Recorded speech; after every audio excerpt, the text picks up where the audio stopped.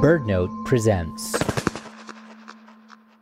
This is the English version of this episode. Si quieres escuchar la versión en español, busca Threatened en Español en tu aplicación de podcast o puedes encontrar un enlace en las notas del programa. This is a story of survival. The Puerto Rican parrot, also known as the Puerto Rican Amazon, is endemic to Puerto Rico and endangered. The birds have faced deforestation, hurricanes, and the exotic pet trade, driving their numbers to almost zero at one point. But today, remarkably, their population has come back, and it's stabilizing. To get here, though, the people who allowed this achievement to be possible had to make some pretty difficult trade-offs. Today on Threatened, the story of how this parrot's recovery is riddled with setbacks and triumphs, resilience and compromise. It comes to us from producer Mariana Reyes in Puerto Rico. I'm Ari Daniel.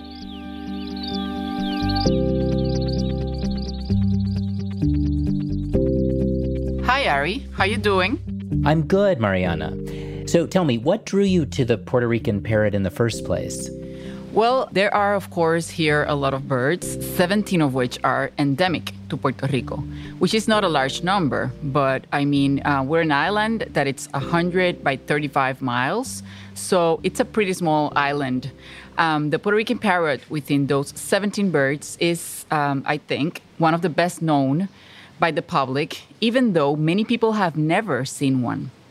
When we were kids in the 80s, you would see green parrots flying around, and we would think it was a Puerto Rican parrot. But it wasn't. It was actually the Dominican or Hispaniolan parrot.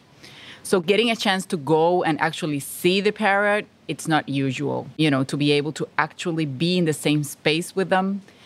But the parrot has still become a national symbol, right there with the coqui frog, as an animal that represents Puerto Ricans because of their story of resilience. I wonder if we love our parrot because we identify with the struggle to survive.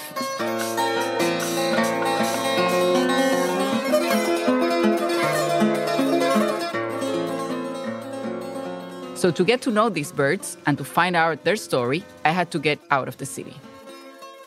I'm driving from San Juan to Rio Abajo, a barrio located between the towns of Arecibo and Utuado. The trip is a little more than an hour, and the road borders the coast before heading inland towards the mountains. I want to meet biologist Ricardo Valentin and his co-workers that are part of the conservation program led by the Department of Natural and Environmental Resources. Ricardo manages the Jose A. Vivaldi Aviary, where they keep the captive parrots. The effort has been very successful in recent years in their mission of breeding and protecting the Puerto Rican parrot.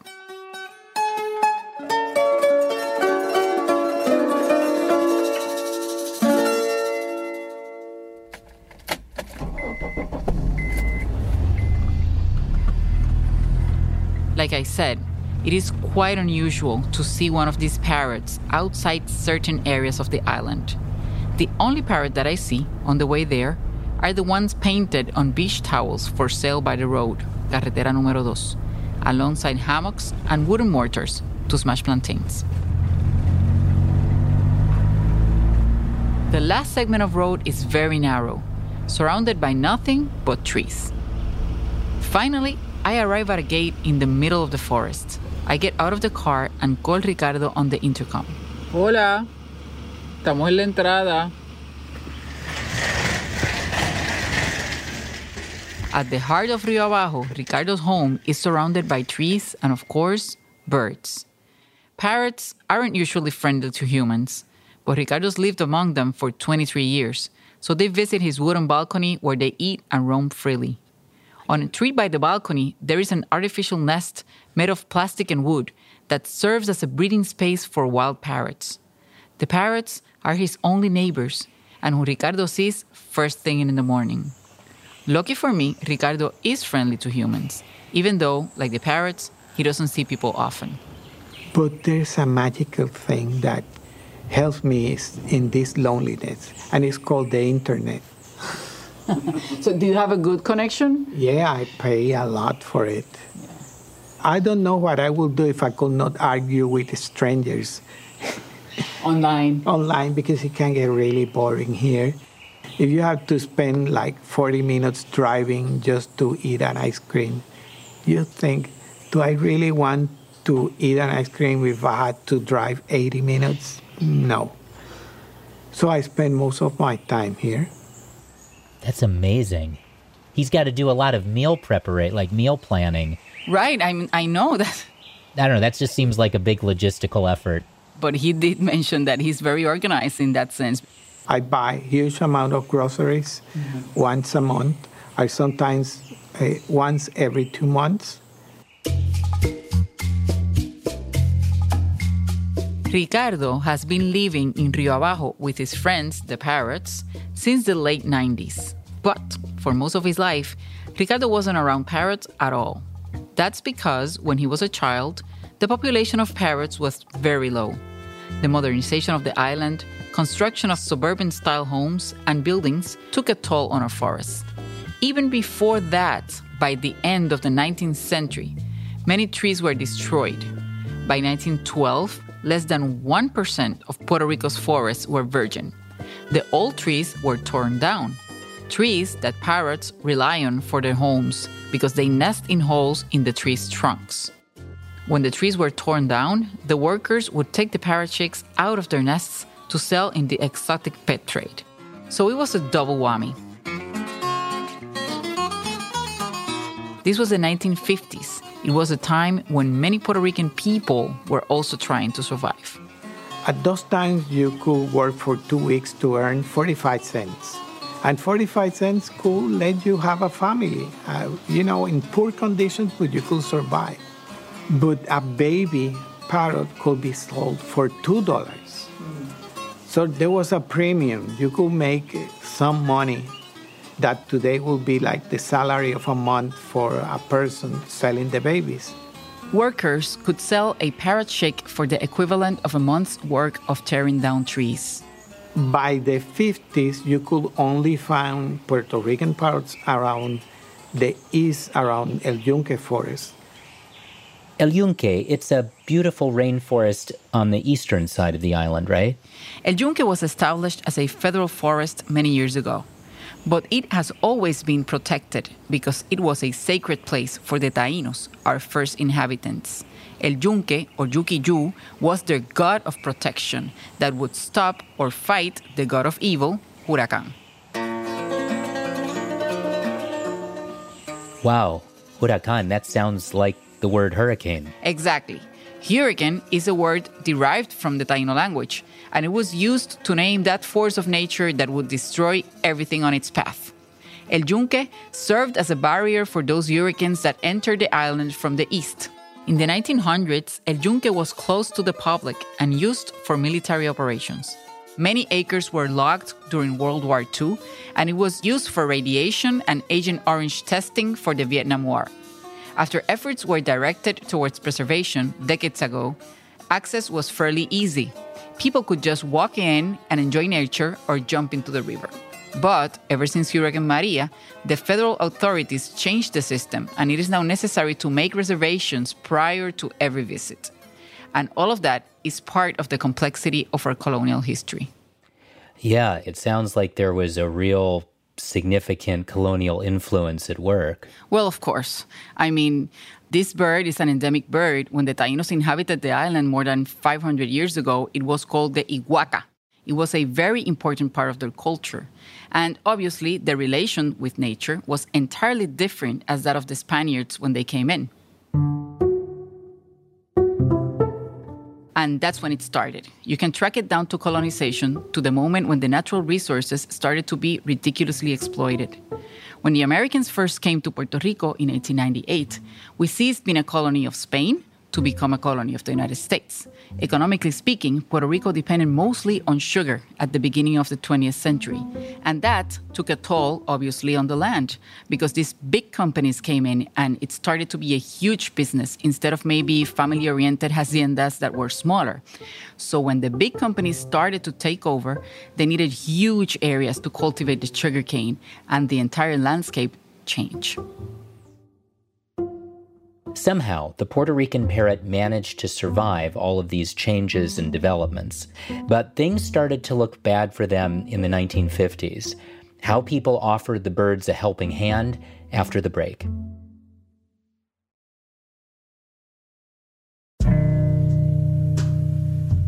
Welcome back. Before the break, we left the Puerto Rican parrots in the 1950s when their numbers really started to tank. Mariana, when did people step in to intervene? In 1968, ornithologists realized the birds were on the brink of extinction. But there were still parrots remaining, all of them only in El Yunque, on the eastern side of the island. So they established the Puerto Rican Parrot Recovery Program there.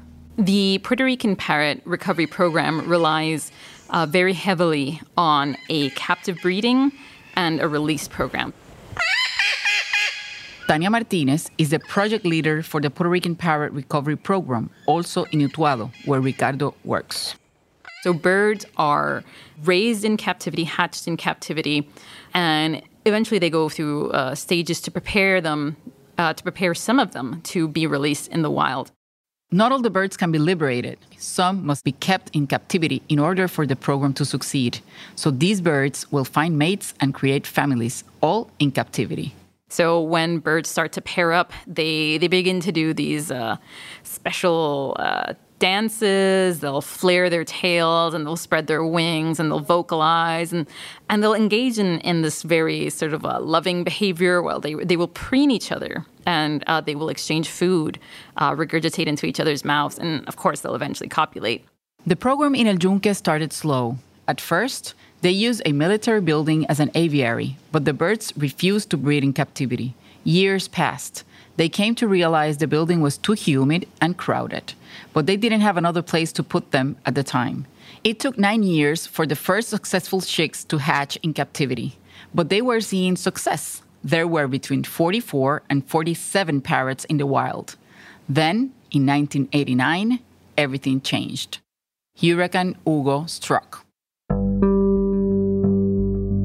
Most of those parrots disappeared due to the hurricane, so the recovery project decided to call for backup. They brought Dominican parrots into the project to raise the Puerto Rican chicks. Both the Dominican and Puerto Rican parrots are of the Amazon species. Amazon parrots are often gregarious and relatively large birds from tropical areas in Latin America and the Caribbean.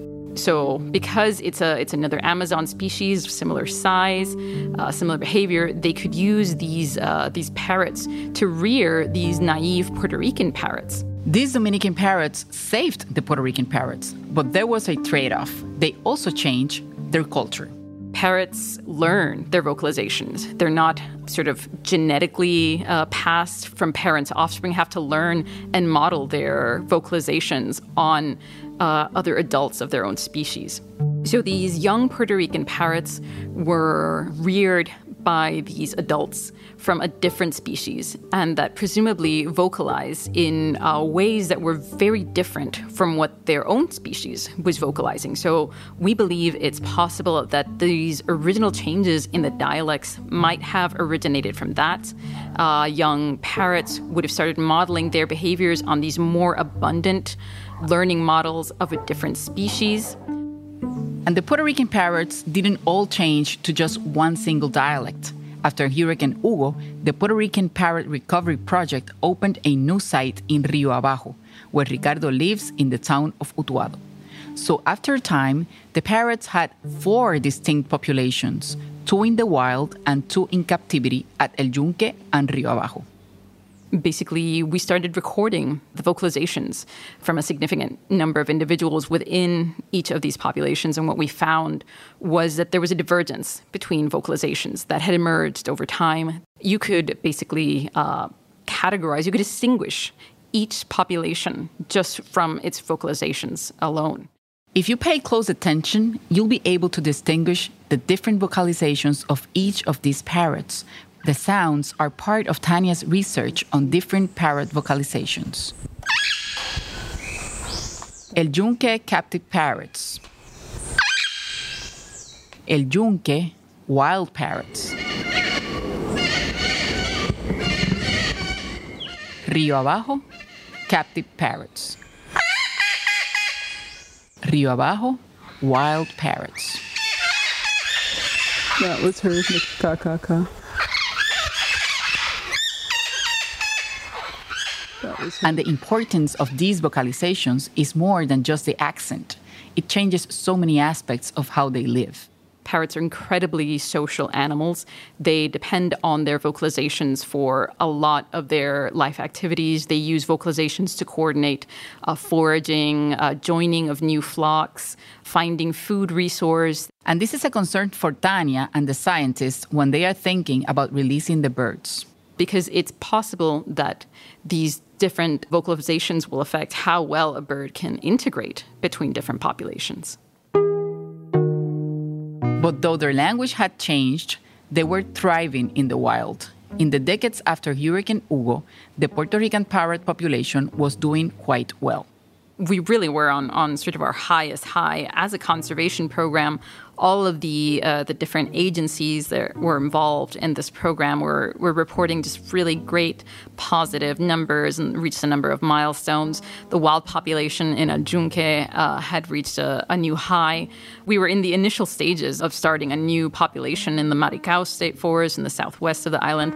And the Rio Bajo population had over 130 birds in the wild, which was, at that time, a record for the wild population. Things were going smoothly until one day in September 2017.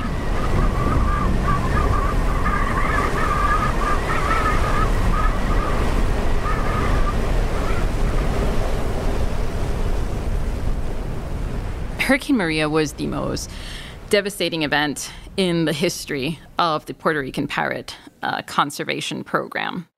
Of course, Hurricane Maria was not just devastating for our parrots. Puerto Rico has endured quite a few crises lately, including bankruptcy, school closures, the crumbling of the health system, and massive movement of the local population to the States. But none of them have been worse than Hurricane Maria. In September of 2017, a Category 5 hurricane slashed the island from coast to coast, leaving behind widespread destruction, darkness, and death. At that time, Ricardo was already living in Rio Abajo, a place so isolated that even in normal times, he only goes to the grocery store once a month. After the hurricane, in the days after the hurricanes, we were completely isolated because so many trees fell on the road that it was very difficult to come here. And what really impressed me was how dark were the nights. Rio Abajo is one of the darkest spots in the island. But if you go up a hill, you can see the light domes of the city. I would go up a hill and see nothing, and I would say, oh my God, who is going to rescue us if the whole place is damaged so severely? Ricardo spent more than a year surviving on power provided by generators. El Yunque suffered as well. Here's Tania. The wild population in El Yunque was almost completely lost. They basically ended up with almost no survivors, and they had to start their entire release program over again. So we basically ended up going backwards in conservation program time for about 10 years. It had been nearly 20 years since Hurricane Hugo. We had more technology, more everything since then. But the devastation to the infrastructure and the systems we all relied on was even worse. I remember the brief silence after the hurricane in San Juan, when the wind stopped before people turned back to the streets to go on with the loudness of daily life. I can only imagine the silence in El Yunque. Immediately after the hurricane, all of our focus was really just about stabilizing operations, fixing the infrastructure, rebuilding cages, making these captive breeding facilities functional. And it wasn't just the captive birds they had to worry about. The hurricane destroyed the food sources for the wild birds. The entire wild population would just descend on these feeding platforms, and they were just completely ravenous. And we ended up having to fill these feeding stations multiple times a day just so that the birds would have enough to eat, because there just wasn't enough food around. And whatever food was around, they would be competing with every other fruit-eating bird species that's out there and is also starving and trying to get something to eat. The program in Rio Abajo was also devastated. Estimates placed the wild population before Maria at 134.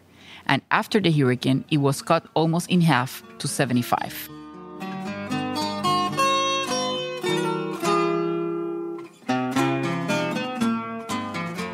It takes an organized effort by public and private groups to preserve the parrots and the habitat it needs to thrive. It also takes a lot of patience. It took us a long time to get a sense of normalcy after the hurricanes of 2017. Hurricanes Irma and Maria transformed our collective thinking. Community projects flourished all over the islands in an effort to survive despite the circumstances, the lack of basic services, and even food. The forests, also transformed by the powerful winds, started to rebuild themselves quickly. The green landscape we are used to started to make its way back in a matter of weeks. Some things eventually went back to normal, like the complacency that usually drives people to indifference. But a new normal emerged, in which we decided as communities that we would work together to build a different present. And we continue to struggle with a precarious electrical system and an incompetent administration. But we are still here, and so are the parrots.